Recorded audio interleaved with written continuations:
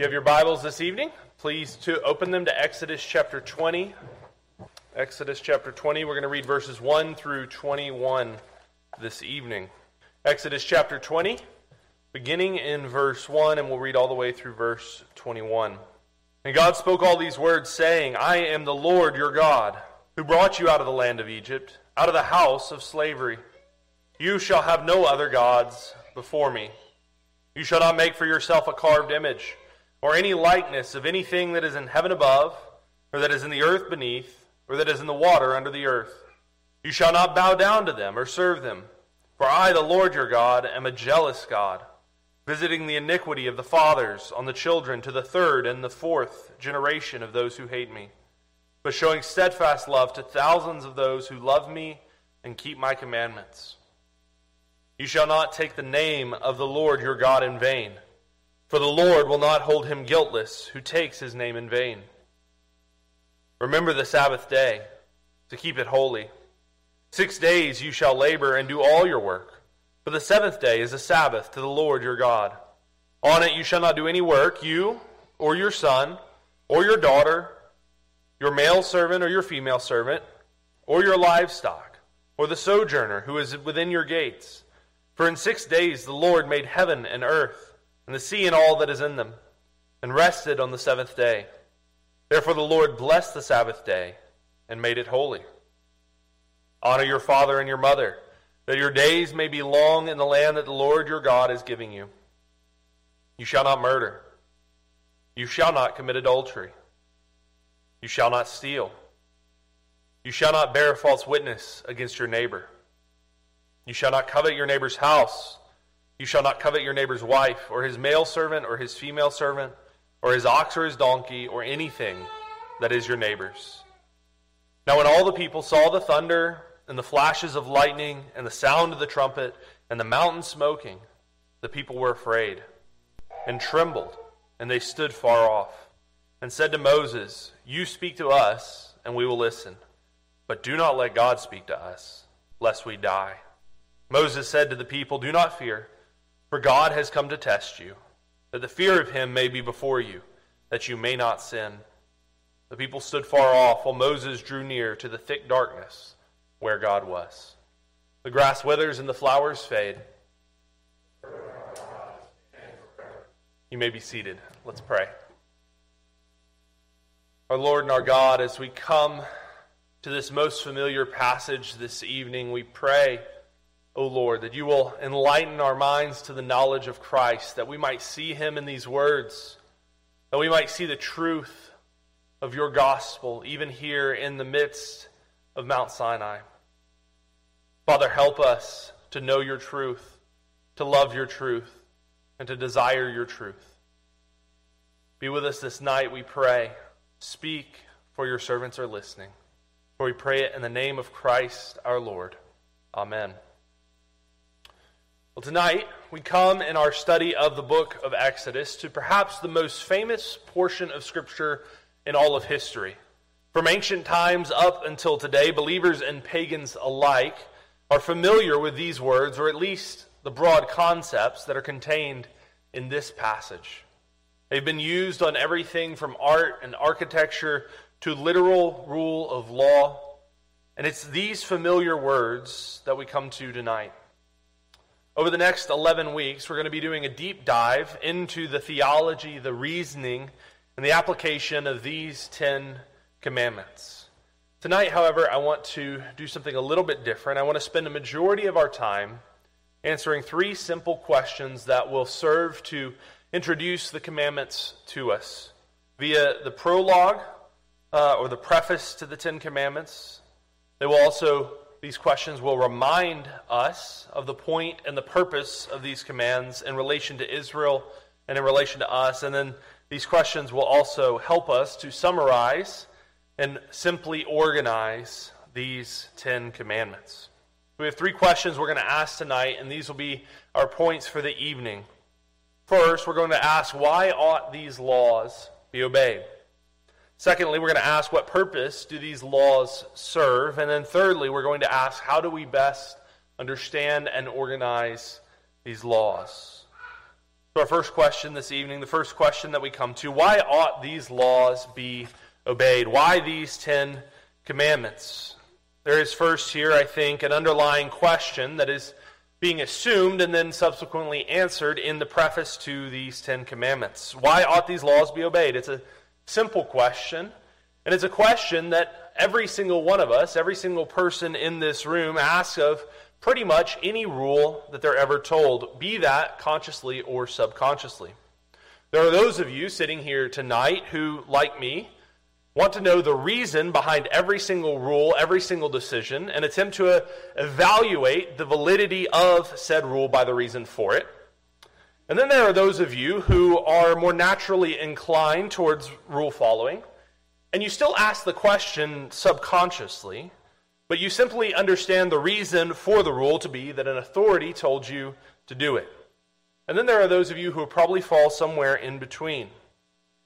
But the point that I want to make here, and the point that I believe is the preface of the 10 Commandments is making, is that we all judge rules, or in this case laws, by the reason for them, although we may seek that reason in somewhat different ways.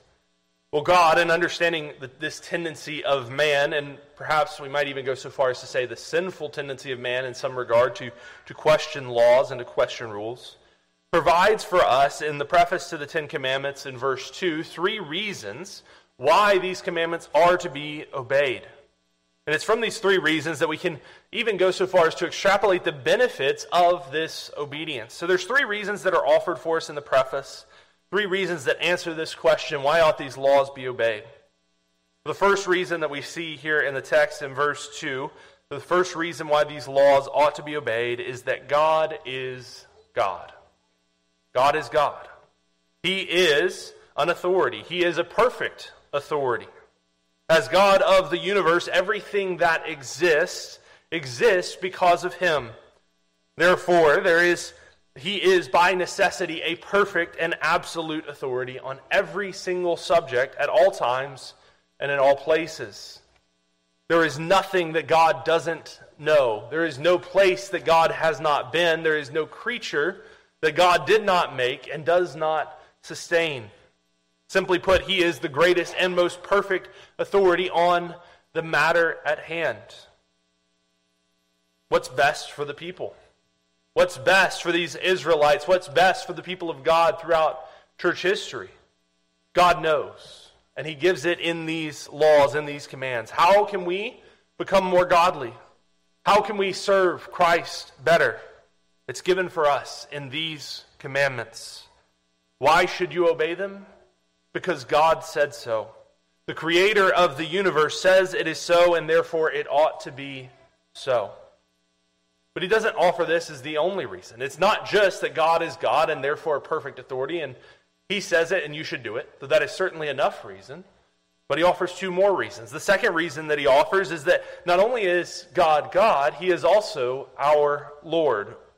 He is our authority. He's not just an authority, kind of off in the distance, making rules that He expects people to follow and not having any interaction or any personal relationship with them.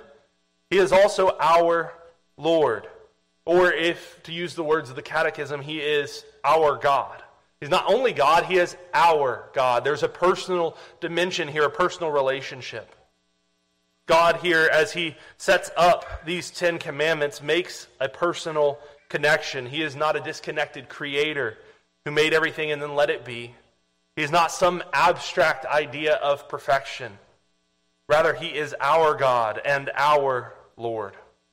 And therefore, these commandments have a personal dimension to them as well, a personal requirement.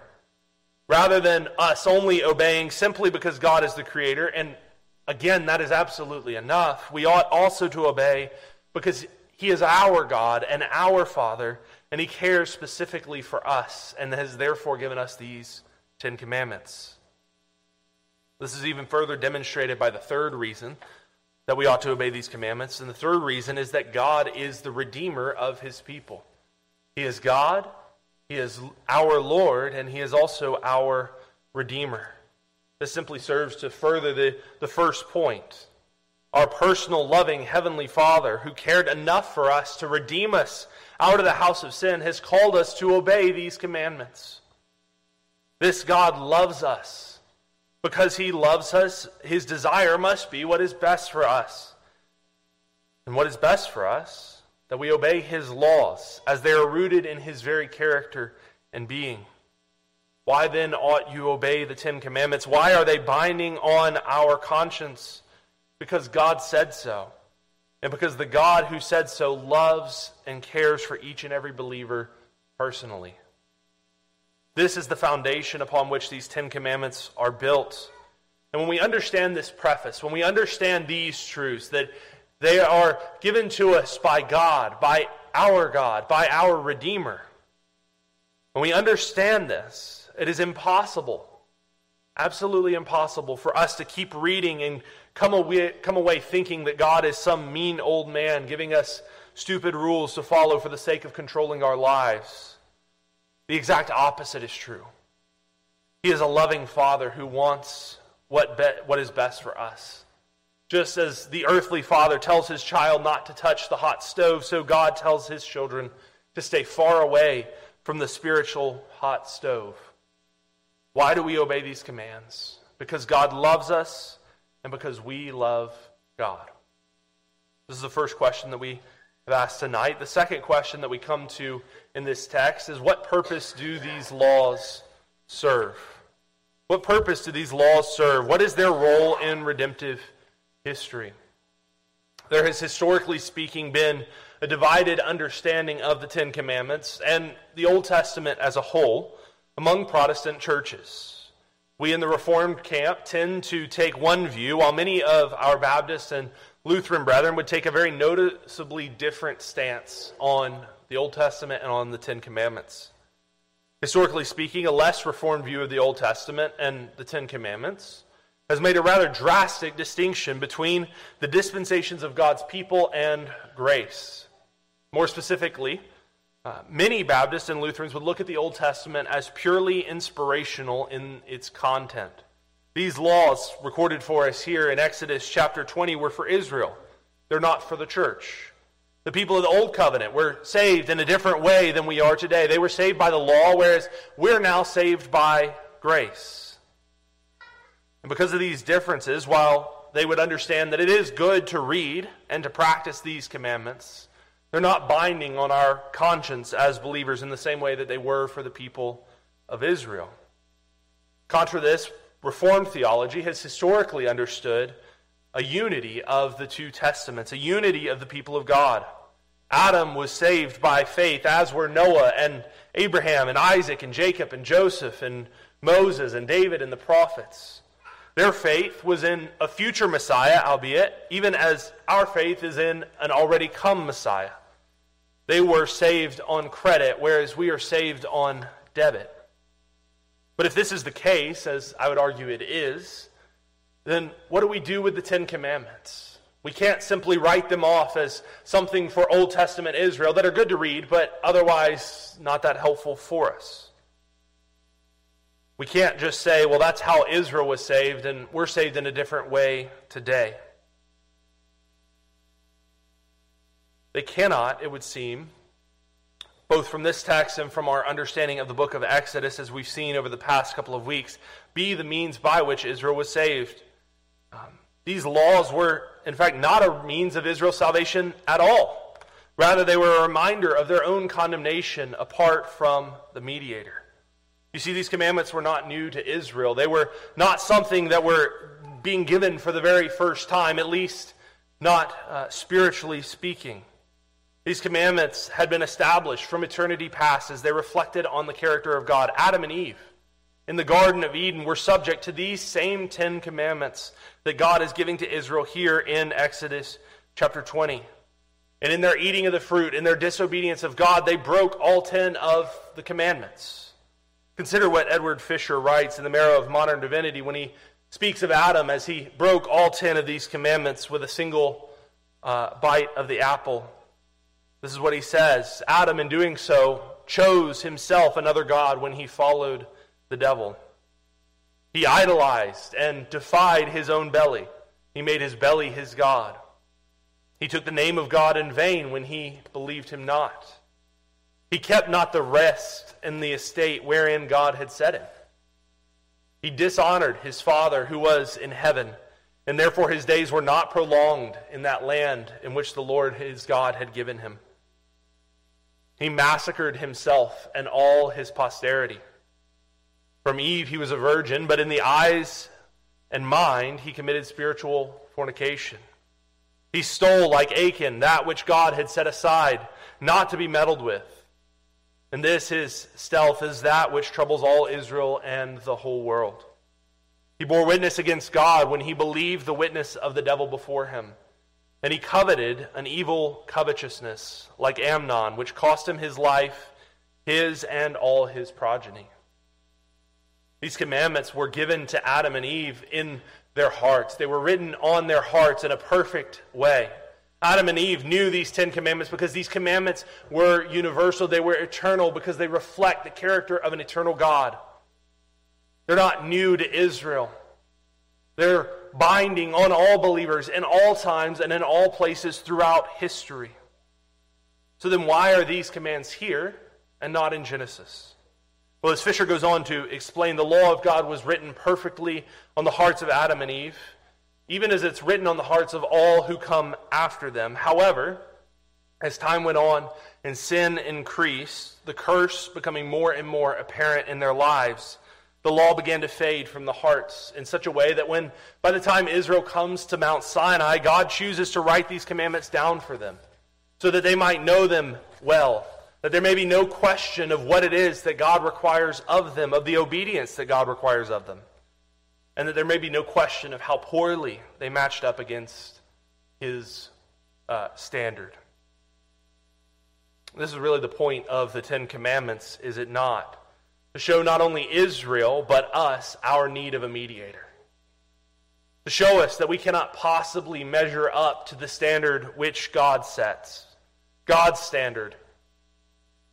His holy and righteous standard that is measured not by human terms, but by his holiness.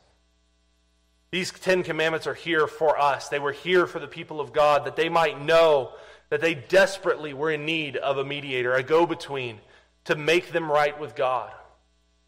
I think this is proven all the more clearly in this text when we move on down to verses 18 through 21. Notice the response of the people when they see all that is going on, when they see the thunder and the lightning, when they see the smoke and they hear the trumpets. What is their response? Verses 18 through 21, they tremble in fear, and they stood far off, into verse 18. And in verse 19, they said to Moses, "You speak to us, and we will listen, but do not let God speak to us, lest we die." They know that there is absolutely no way that they can approach God and live. There's absolutely nothing that they bring to the table that will save them from his perfect wrath for their sin. And so what do? They ask Moses to be their mediator. Fisher once again notes that this is not only Moses serving in a typological way, serving as a mediator as he imaged Christ who would one day come and be the perfect mediator, but it is also the people's act of faith. It's their act of faith as they acknowledge the need for a perfect mediator, of whom Moses was but a shadow. And certainly, this must have been true. They must have understood this in a spiritual sense. For while we know that many of them did not obey God, many of them did not follow him and would later die in the wilderness because of their disobedience, many others did. They trusted in the mediator. They trusted that they could be made right with God, looking forward in faith, that he, the mediator, might make right their wrongs and draw them close to God. So what purpose do these laws serve? Most simply, they serve to show us our sin and our need of the perfect mediatorial work of Jesus Christ on our behalf. There is no other means by which we can approach the living God and live. It is only by Christ. Our third question this evening, and our final one: how do we best understand and organize these laws? How can they be rightly summarized? I'm going to make the argument here this evening that they can rightly be summarized in three sections. Of course, these are summarized for us in the greatest commandment that Christ gives us, quotations from Old Testament Scripture, that we ought to love the Lord our God with all our heart, soul, mind, and strength, and that we should love our neighbors as ourselves. This is the summary of the whole law, of all 10 of these commandments. But when we come to them, we tend to, historically speaking, make a distinction between what we would call the first table of the law, being the first 4 commandments, and the second table of the law, being the latter 6 commandments. However, in the past 100 years, there have been some good arguments that have been made that honoring our father and mother, honoring of authority, is rightly placed under the first table of the law, making it 5 and 5. For the same reason that we saw Adam's violation of the 5th commandment, that any breaking of God's law is a dishonoring of God as our Father and as our Lord. Now, I'm not going to change it up from the historical view, but I think it is helpful for us to see and to understand this 5th commandment as a bridge between the two halves of the law. It has a foot in both camps, as it were. It deals both with our love for God and our honoring of Him, as well as our love and honor for one another. Well, that said, I think the best way to summarize and to organize the law, these 10 commandments, is by placing commandments 1 through 4 in section 1. And these deal with laws for the worship of God. Laws about how we are to worship, who we are to worship, why we are to worship, and when we are to worship. Commandment number 1, who is it that we are to worship? The Lord and the Lord alone. Yahweh and Yahweh alone. Commandment 2, how are we to worship? Is it with graven images? Is it with our own methods of worship? No, it is how God tells us to worship. Commandment 3, why are we to worship? Because the Lord is deserving of honor and glory and majesty and all praise. He is deserving of our worship. And then when are we to worship? On the Sabbath day, as He has set it forth for us. Commandments 1 through 4 tell us how it is that we worship the living and the true God, how it is that we can come and honor and praise Him. Commandment 5 is on its own in section 2, and it serves, as I said before, to bridge the gap between the two. That we are to honor God as our Heavenly Father first and foremost, and when we do that, we will honor other people, honor our earthly fathers and mothers, honor those who are in authority over us. But it also serves to reemphasize and return to what has already been said in the preface. That God is the perfect authority by which all of these laws then have a binding authority over the life of God's people. And then the third section is the remaining commandments, commandments 6 through 10. And it's these three that begin to really delve into and deal with our relationship with one another. You see, in Commandment 6, the relation to one another in terms of our lives. See there also a relation in Commandment 7, relations to our family. In Commandment 8, relation to property. Commandment 9, relation to reputation. And then Commandment 10, relation to self or self-contentment.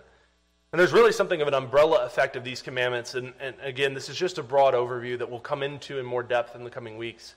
But notice the umbrella effect. If you're willing to take someone's life, then you're by all means going to be willing to take his family, and you're going to take his property, and you're going to take his reputation, and it all comes down to the fact that you're not content with what the Lord your God has given to you. And you can step down from that. If you're not willing to take his life, but you're willing to take his wife, you'll then also be willing to take his property and take his reputation and so on and so forth. There's a kind of pyramid effect of these commandments. They all serve to show us how it is that we are to fulfill them by loving one another. We are to have, first and foremost, a self-contentment, a contentment with what it is the Lord our God has given to us. He's promised that He will provide all our needs. We've already seen this in the book of Exodus.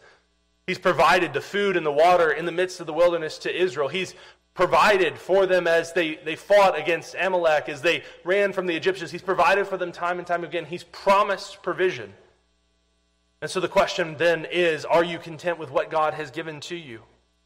And then, are you willing to protect the reputation of those around you? Are you willing to protect their property? Are you willing to protect their families and ultimately protect their lives? These commandments deal with our relation to one another. And so as we go through these commandments in the coming weeks, one by one, we're going to see in greater detail the truths contained in each, how they condemn our sin, how they image for us the character and the nature of God, and how they point us ultimately to Christ. As we close this evening, the question for you is not, do you follow these laws or not? That one's easy. You don't follow these 10 commandments. If you take nothing else away from our reading of the law on Sunday morning, you should realize we don't follow God's law. Not like we are supposed to, and certainly not well enough to earn our own salvation. It's absolutely impossible.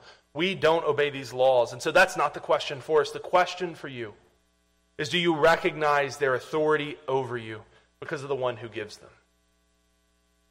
And I want to be clear here. Your acknowledgement of their authority, your acknowledgement of God's authority doesn't determine their legitimacy. Just because you do or don't recognize God's authority doesn't make these laws any more or any less binding on you. But it does call you to reflect on your priorities. Are the things of God the things that are most important to you? Or are the things of the world of greater importance? Are you concerned with obedience, or are you concerned with self-pleasure? Are you filled with awe and a desire to know and to love your Lord and your mediator? Or are you filled with a desire to set his words aside while you live your own life? You go your own way. We'll cover in greater details the specifics of each of these commandments. But tonight I ask you to reflect on these words of Almighty God. Let them affect your very soul. Confess your sins and your failures. Seek Christ in them, that you might be filled by his grace and his mercy. And if you're sitting there tonight, and these laws don't affect your innermost being, if you can read all of these, all 10 of these laws, and not consider how you've broken them, and not consider your need for a Savior, pray that the Lord will open your eyes by his Spirit. Ask that he will break that heart of stone and replace it with a heart of flesh. Seek him where he may be found in his word, and he will reveal himself to you. For he is a great and awesome God, and worthy of all honor and all praise. Let us pray. Our great God and our loving Heavenly Father, we thank you for your word this evening. We thank you for these commands that you have given to us that reflect your character and your very nature. Father, we thank you that you have indeed redeemed your people, that you are our God and our Father. And we pray that as we begin tonight and continue over the coming weeks, this study of these laws that you have given to us, that you will help us to grasp them with a greater depth of understanding, that we will have a desire to obey them, to follow them in every area of our lives, in our thoughts, in our words, and in our deeds. Not that we might somehow merit your salvation, but because of our mediator and our Lord and our Savior, Jesus Christ, who has made us right with you. Let us, out of a love for him, do this which you have commanded for us. Be with us, we pray, as we go from here. And may we glorify your name this week. We pray it in the name of Christ our Lord. Amen.